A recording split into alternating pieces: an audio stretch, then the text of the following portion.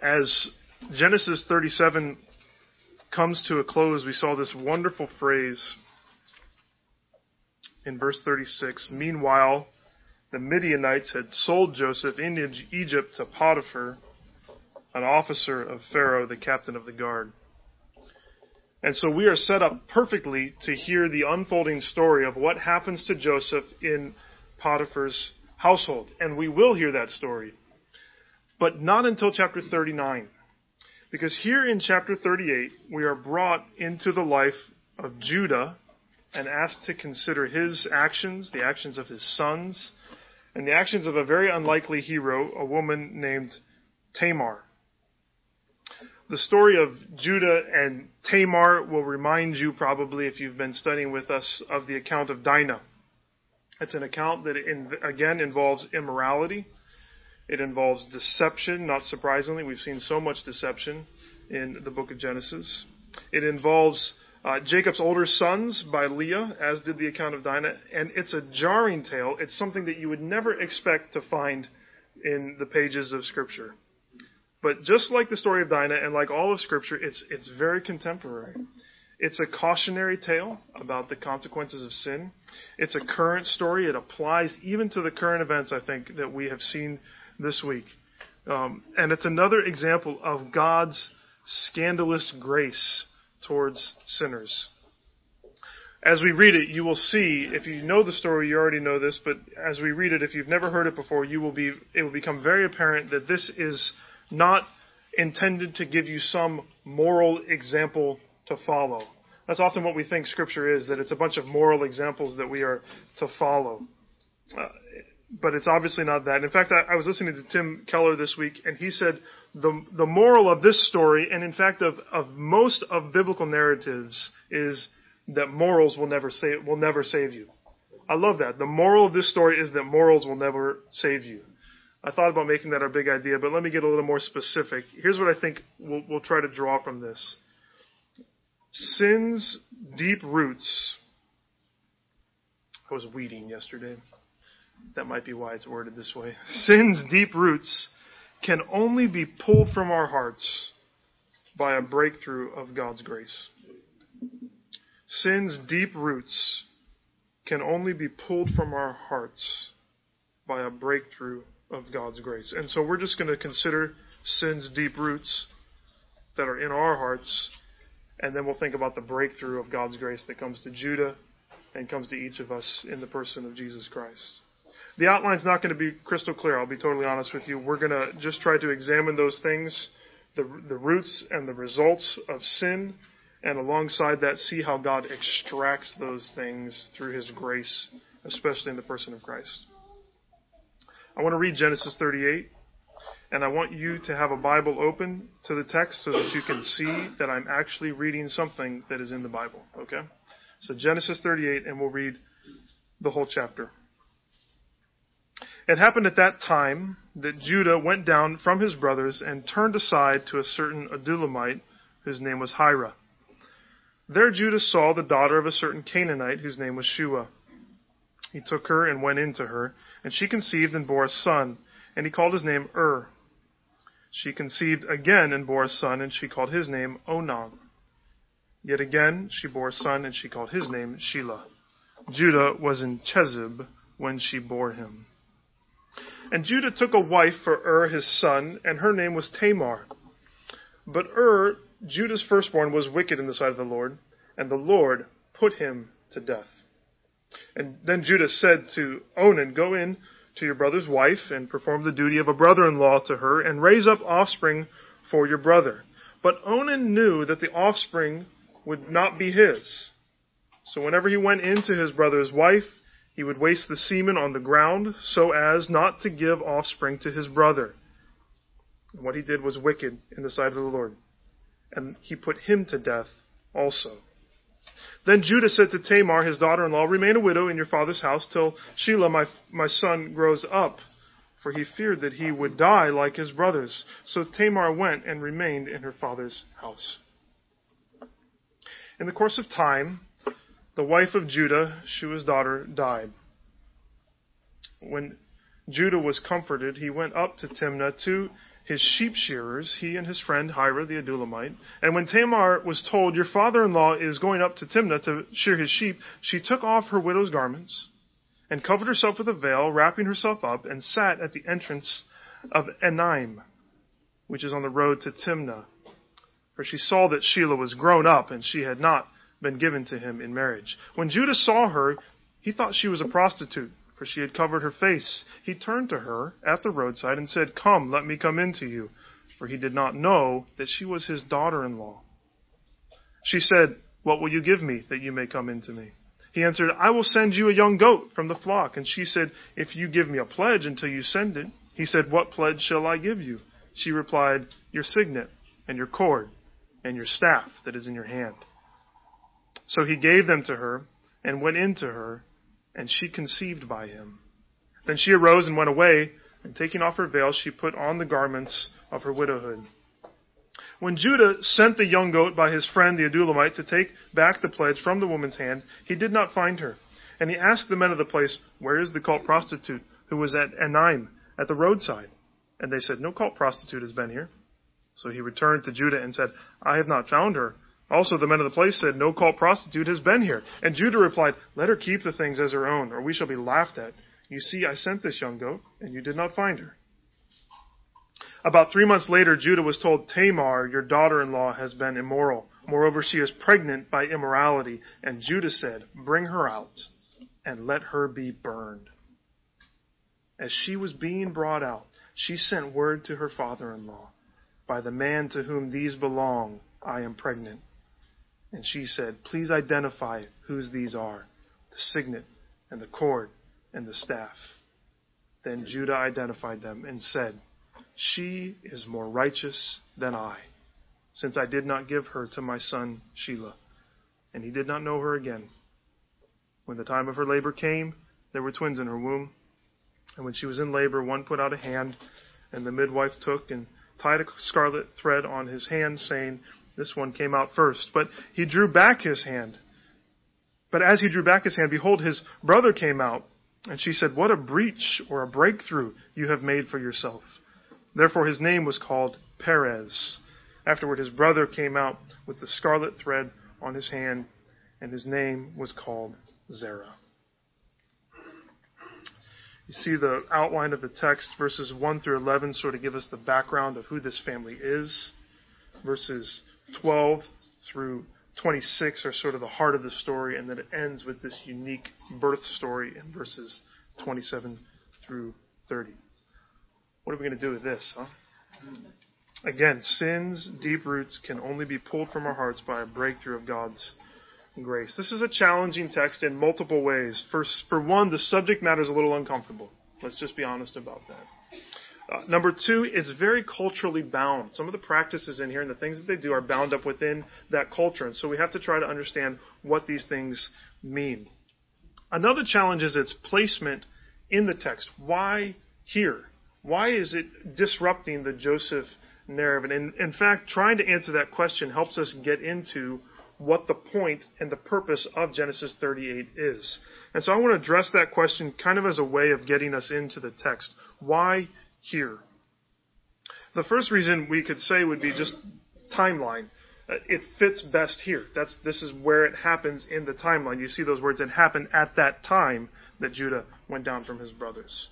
So as you try to map out these events, it probably runs parallel to the whole Joseph narrative. So while Joseph is going through everything that he is going to go through, this is what's happening in the life of Judah. In fact, one commentator I read seemed to say that the culmination of all of this would have happened probably right around when the famine was striking the land. But that's when this would have all been coming to a head. It also fits not just because of the timeline, but because it continues to pick up on the character of Judah.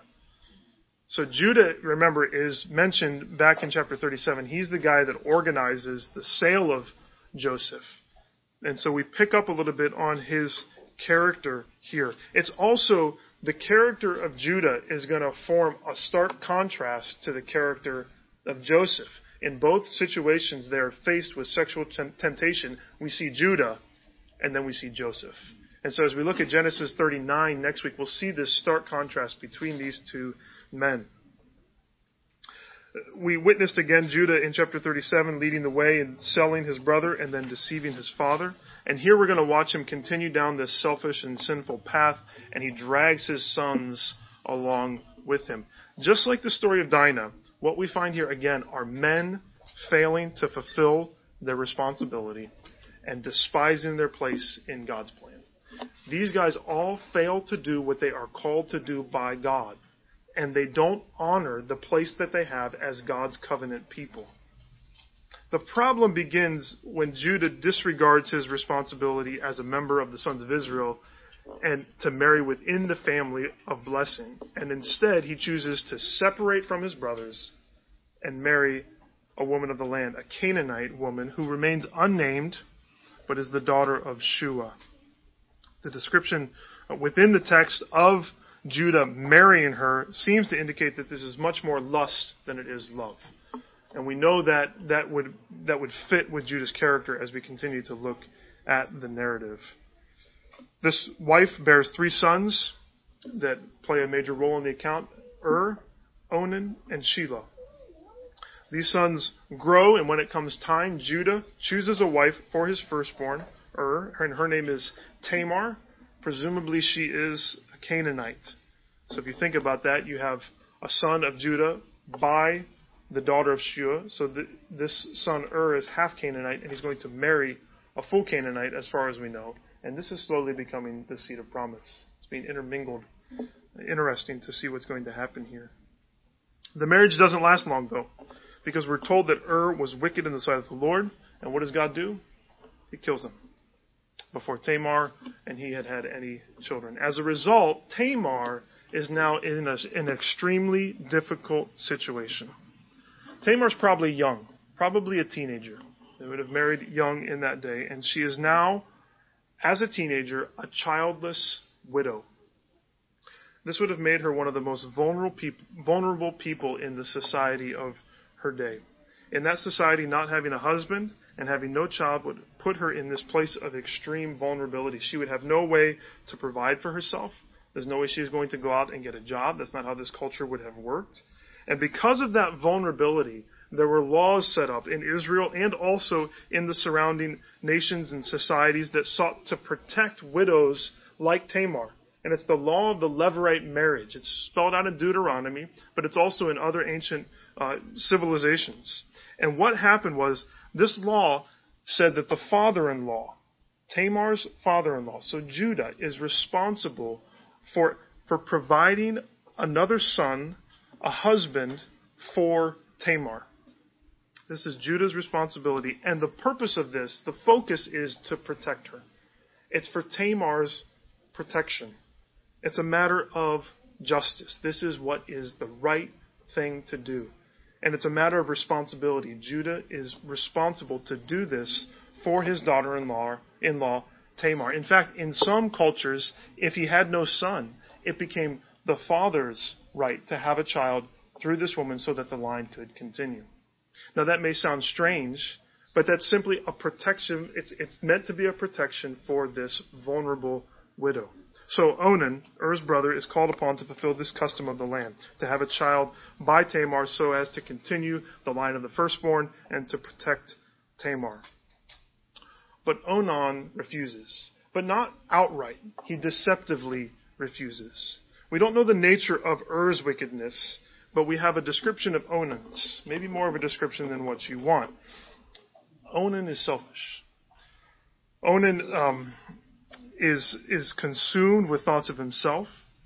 His knowledge that the child would be and not his is what leads him to disregard the blessing just like his father had. I think the reason that verse 9 is so descriptive is because Onan is despising and he is shamefully treating what is meant to be the seed of promise. This is supposed to be a seed of blessing, and he treats it shamefully. His concern is only for himself. It's not for God's promise. And he's probably thinking, at least in part, that if he has a son, that son will be and there goes more of my inheritance. Because son is going to get probably at least half of what my father would get. And if has no son, then that means more inheritance for me and for my children. But what makes Onan even more despicable is he's not honest about that. And he could have said to his father, no, I'm not doing it. I refuse to raise up a son for Ur. I don't care about the line of blessing, and I want the full inheritance. I don't want any of it going to any son of my brother that would be by me. But what does he do instead? This is what Onan does. He gratifies his flesh while refusing to take on his responsibility. Gratification without responsibility. That's what Onan does. Multiple times it says. What a phrase. Gratification without responsibility. As I thought about that, it's not a pleasant thing to think about, but it describes so many sins of our day, especially the sexual sins of our day. Think of all the industries and all the temptations that say, be satisfied, and it won't cost you anything. Gratify your desires and face no responsibility. This is the attitude that feeds things like pornography, like prostitution. It feeds human trafficking. It feeds the rape culture that we deal with. It causes the difficulties that are faced by single mothers. It's created the plight of absentee fathers. I'll be satisfied and no responsibility. And it is probably a deep core root of the murder of innocent children through abortion. It even creeps into marriages, makes the gift of physical union a means by which one person can be satisfied at the expense of the other. Beware of this. Beware of gratification without responsibility. Beware of the temptation that says you can be satisfied, you can be gratified, and there will be no responsibility. It's a temptation to selfishly consume and face no consequences. It's deceptive and it's evil. And in all of this, who is facing the brunt of it? Tamar. Tamar is treated shamefully. What was the reason for the Levirate marriage laws? To protect her. And what's happening to her? She's being used. She's being taken advantage of. And Onan is held responsible. He's held responsible by God, as we all will be. Just like Ur, he is said to be wicked in the sight of the Lord, and he is put to death for his sin. Now, we don't know why some people die. And it's almost always, I think, presumptuous to say that a person is struck down by God because they did X. But it obviously happens, because it happens twice here to two despicable brothers. How does that strike you? What do you think about that? Two young men struck down because they were wicked. Maybe you think that's overly harsh. The punishment doesn't fit the crime. Maybe you look at them and you say, yeah, they deserved it. They had it coming. Or maybe you look at God and you say, I don't know if that's the God that I understand. But here's the reality. All sin. Ur's, Onan's, yours, mine, all sin deserves death. And from the very beginning, God is clear. To disobey, to rebel against my law, the sentence is death. Our sin may not bring immediate physical death on us. It could. It may not. But the fact that we will all die is rooted as a consequence of sin. Why is death in this world? Because of sin. The real question then becomes not whether or not we will die, but whether or not we are spiritually dead. It's not if we will die, but when we die, what will happen. That's why Jesus says, don't fear the one who can put you to death. Fear the one who can put you to death and then punish you for all eternity. It's appointed unto man once to die, and after that to face judgment. So what will the end result of that judgment be for you? Romans 6:23 tells us the wages of sin, the payment for sin is death. But the gift of God is eternal life through Jesus Christ. As we will see more, the way of salvation is found in Jesus, who suffered and died so that Ur's and Onan's and Judah's, you and me can be saved. After the death of his sons, Judah continues to disobey. He continues to neglect his responsibility in the family. But unlike his sons, God spares his life. Judah lies to Tamar. He says, I'll give you my son Shelah when he's older. And the reason he refuses to is because he is scared. He feared that he would die. He assumes that Tamar is cursed in some way. You might not blame him. He's got two sons married to her, and they die. But Judah is blind to the wickedness of his sons. He's living in complete denial. He thinks it's Tamar's fault. And we've got and Onan who are despicable, and yet he's blaming Tamar. He is in denial not only of the wickedness of his own sons, but of his own wickedness. Judah is blind to his own sin. But everyone else sees it, especially Tamar. Tamar sees his true character, which is why she plots the way that she does. She sees that Sheila's never going to be given to her, and so she decides to take justice into her own hands.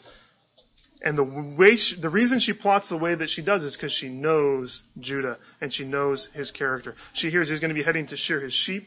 She plots to entrap him by posing as a prostitute. How could she know her plan would work? That Judah's going to turn aside to her. Because she knows Judah. She knows Judah and she knows his sons. And the apple didn't fall too far from the tree. The deliberate way that the text talks about this, describing her widow's garments, how she takes off her widow's garments, wraps herself in a veil, it's deliberate. And it reminds us of Rebekah. You remember Rebekah, how deliberate Rebekah was in deceiving Isaac, how she prepared the food and dressed her son to deceive Isaac. And yet again, one more time, a third generation, a disguise and a goat show up as means of deception. And they succeed yet again. Judah takes the bait. Pause here for a minute. Let's think about the nature of sin. We're talking about the roots of sin and how deep they go. What does sin look like? What's playing out in the lives of Judah and his sons? We've mentioned some of these. Let me spell them out.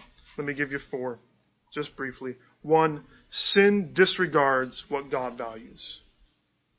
Sin disregards what God values.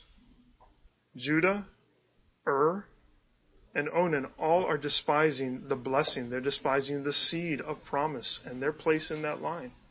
They're despising God's salvation through them. They don't care to be used by God in that way. And not only are they despising the seed of blessing, they're despising justice for Tamar. Tamar is just a pawn in their game to get what they want. They despise justice for the vulnerable. They disregard that, and God values that. We'll see that more. So sin disregards what God values. 2, sin seeks gratification without responsibility. We've said that already. Sin seeks gratification without responsibility. It's clear in Onan, right? But Judah's actions make us wonder if Onan didn't learn it from his father.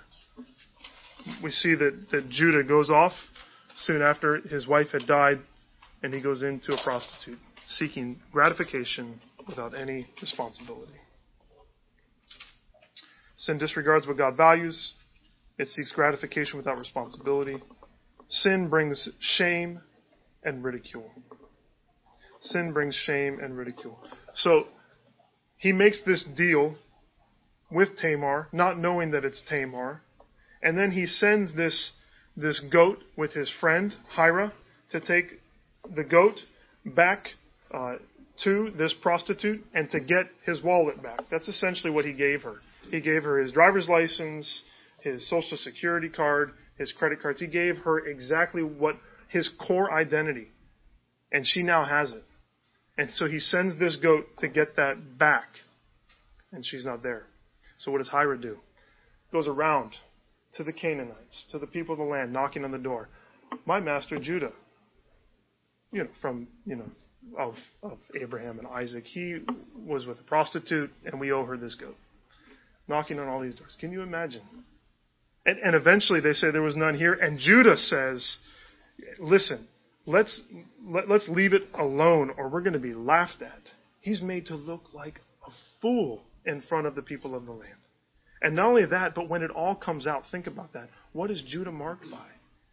His life is marked by being deceived into an incestuous relationship with his daughter-in-law. That's Judah's history. Sin brings shame. It brings ridicule. Don't we see this so sadly in our lives in small ways, that when sin comes out, it brings shame. It brings ridicule. And then in larger contexts, when those who are leaders within the church fail, it brings shame and ridicule. And we need to be careful. We need to see the warning that is here. And not just to us, right? Who does it bring shame to? It brings shame to God. Bring shame to the church, to his people. So sin disregards what God values. Sin seeks gratification without responsibility. Sin brings shame and ridicule. And sin breeds hypocrisy and self-righteousness.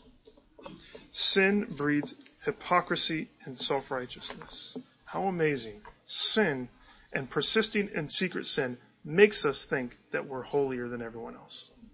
How deceptive that is. When Judah hears about Tamar's pregnancy, what does he do? What's his immediate reaction? Kill her.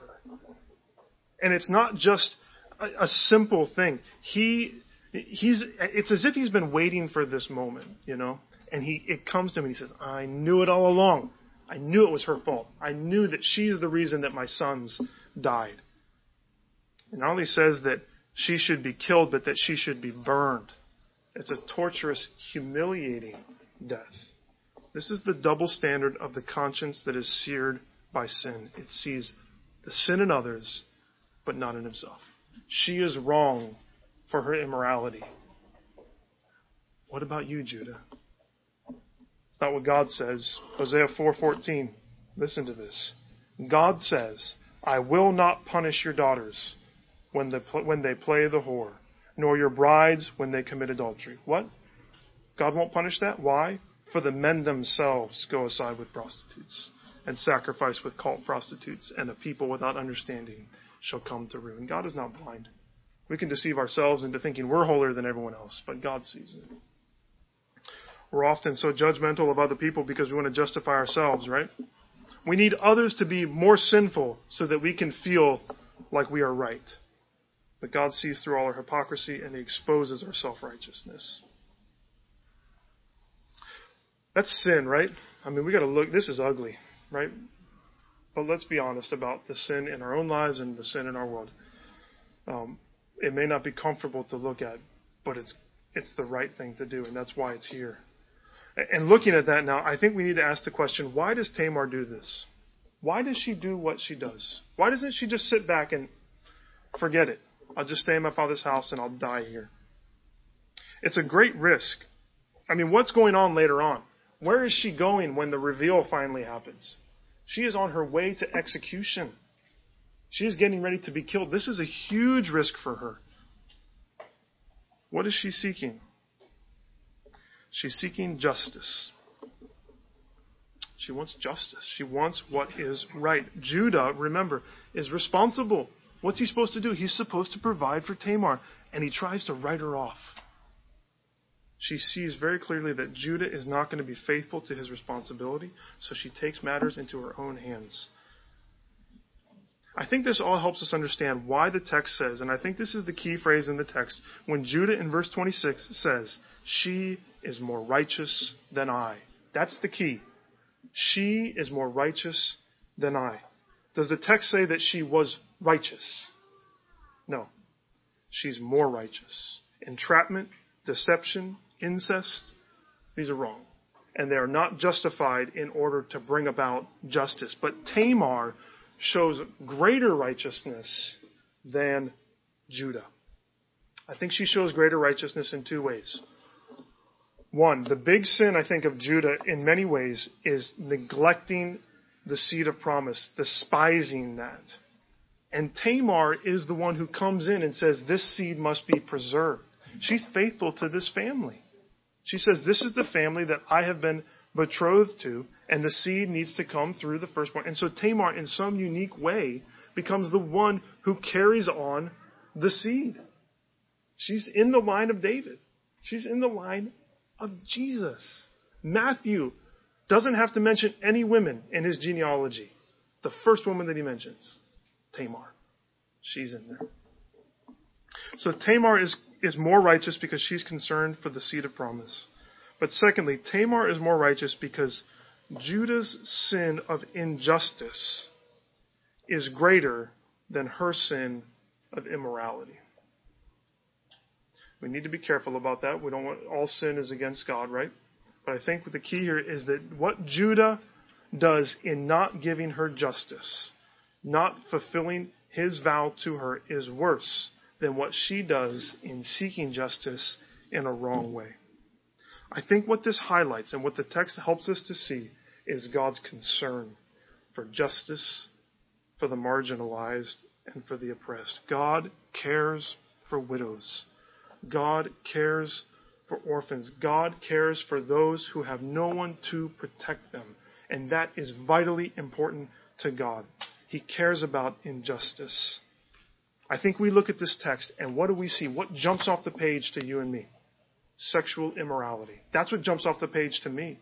And that is wrong. And it's ugly, and it's a sin against God. But we look at this, and we miss what Judah is doing to Tamar, and the injustice that is there. It happens when we look at Sodom and Gomorrah. Destroyed by God. Why? Because of immorality, right? Ezekiel 16:49 and 50 says, "Behold, this was the guilt of your sister Sodom. She and her daughters had pride, excess of food, and prosperous ease, but did not aid the poor and the needy. They were haughty and did an abomination before me, so I removed them when I saw it." Did God care about the sin that was happening in Sodom and Gomorrah, about the sexual sin? For sure. But what's his major concern here? That people were living at prosperous ease, and the oppressed and the vulnerable were not being cared for. Justice was not being done in Sodom, and so he destroyed them. Let's pause, okay? God is concerned not just about immorality, not just about personal, private sins. He is concerned about oppression. God is concerned about racism. God is concerned about injustice. He is concerned about unjust uses of power. And we need to be concerned about it too. We cannot just focus on the sins that rise to the surface in our own minds, or because of our own cultural heritage. We need to look and see that there are people who are oppressed and are facing injustice, and we as representatives of God are called and responsible to care for them. This is what Isaiah 1:17 says. Learn to do good. And what is the good? Seek justice. Correct oppression. Bring justice to the fatherless. Plead the widow's cause. This is God's heart. Is this our heart? I think we have a lot to learn. And it's going to start by listening with ears of compassion and openness. We need to think through injustice. Who are the oppressed? Who are the marginalized in our world? Are we concerned for them? Have our actions created the problems that they face? This whole discussion that is rising, that has risen this week, the church needs to step in with open ears and open hearts, with eyes looking for injustice. I'm not trying to take one side or the other. I'm just saying that we can focus so much on everything else and miss something that is at the very heart of God. And God says to Judah that Tamar's sin is not as bad as what he has done in not giving her justice and neglecting to care for a vulnerable, exploited person in his society. Are we doing the same? Why is Tamar the hero of this story? Because her actions preserve the line of the kings of Israel and ultimately of Jesus himself. She seeks justice and in so doing preserves the seed of promise. Remember that big theme through the book of Genesis, that God says, this seed will crush the head of the serpent. And all throughout, will the seed survive? And it's threatened here. And who saves it? Tamar. Is it pretty? Not at all.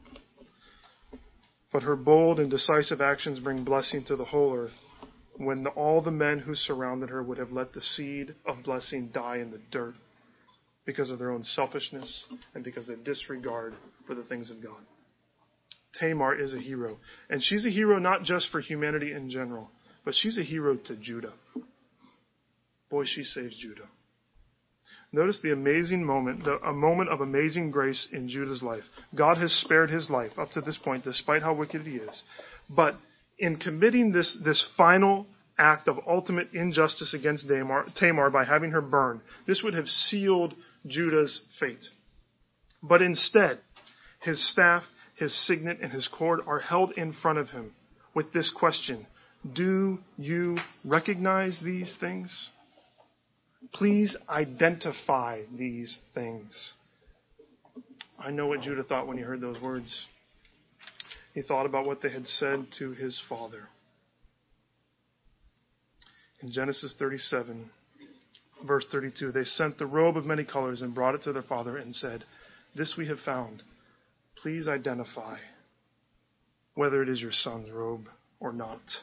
He heard in his head himself saying, "Father, do you recognize this coat? Is this Joseph's coat?" And I think in a moment, Judah saw how far he had sunk. His mind went back to Dothan. His mind went back to this lie that he told his father, and his eyes were opened about the way that he had run from God, the way that he had disregarded the promise, the way that he had treated others so unjustly. And this is the breakthrough for Judah. This is his breakthrough moment, and it's a breakthrough that marks the whole change of his life. This whole situation changes Judah completely, and it turns him into the man who later on says, "I will die to protect Benjamin and to protect my father." This is the great turning point in Judah's life. He is saved from his sin in an amazing and a poignant way. I think that's the point of the birth account of Perez and Zerah. This strange twins wrestling in the scarlet cord, and the one who was second comes out and rules over the first. And of course it reminds us of another time when brothers were wrestling and the second rules over the firstborn. And in some ways it's a foreshadowing, I think. This would be happening again, possibly right around the time where they're going to find out that Joseph's still alive. And as if a man come back from the dead, that all of Joseph's dream, though the second, the third, the fourth, the 11th born, he is going to rise up above all of his brothers. And there's some sort of foreshadowing here. But it also points forward to the one who's going to come from Judah. This family, for all its failures, is the line of King David and finally of King Jesus. This is the breakthrough. Sin's deep roots can only be pulled from our hearts by a breakthrough of God's grace. For Judah, it's this breakthrough, this child, Perez, the breach that happens. And Jesus, for us, is the breakthrough that we need. Because he's not simply more righteous than us, is he? He is perfectly righteous. You look at Judah looks at Tamar, and his sin is exposed. And the same thing happens for us when we look at Christ. And we see the righteousness of Christ, and our sin and our wickedness is exposed. We see ourselves for who we really are. We're people who disregard what God values. We're people who gratify our own desires and face no consequences for it. We are those who bring shame on ourselves. We are people who are self-righteous, and we are hypocritical. We are those who deny justice to vulnerable people. And our sin is deeper than we thought. We might be pure in some ways, but God is concerned about injustice, and we are not. We wrestle with racism. We don't defend the cause of the victims of prejudice in our society. I think we as a nation and as individuals have been forced by the news to say something is wrong and something needs to change. We look to the cross and we see what sin costs.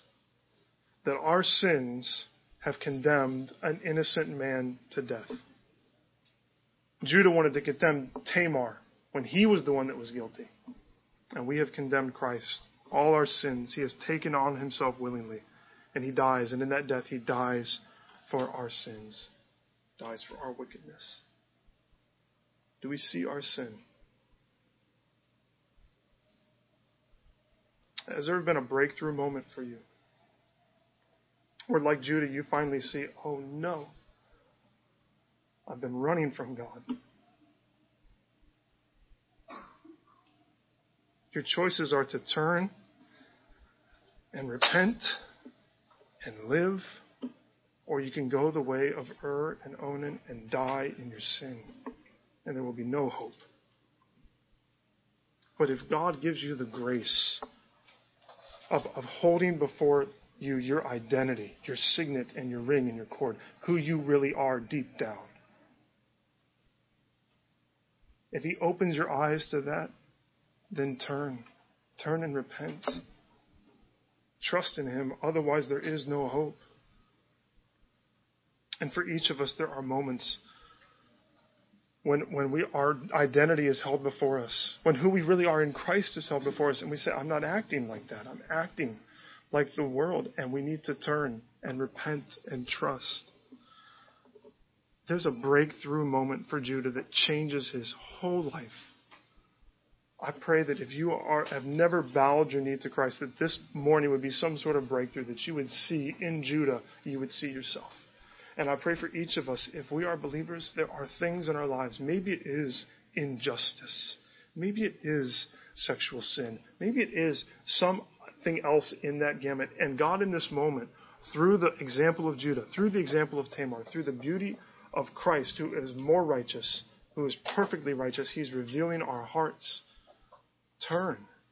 We must turn and seek forgiveness. By God's grace, may this be a breakthrough day in our lives. None of us have arrived at perfection. I pray that we would look at our sin and that we would look to Christ, who is perfectly holy, and that we would move closer to Him. Let's take a moment of silence and reflect on God's Word, and then I'll pray for us.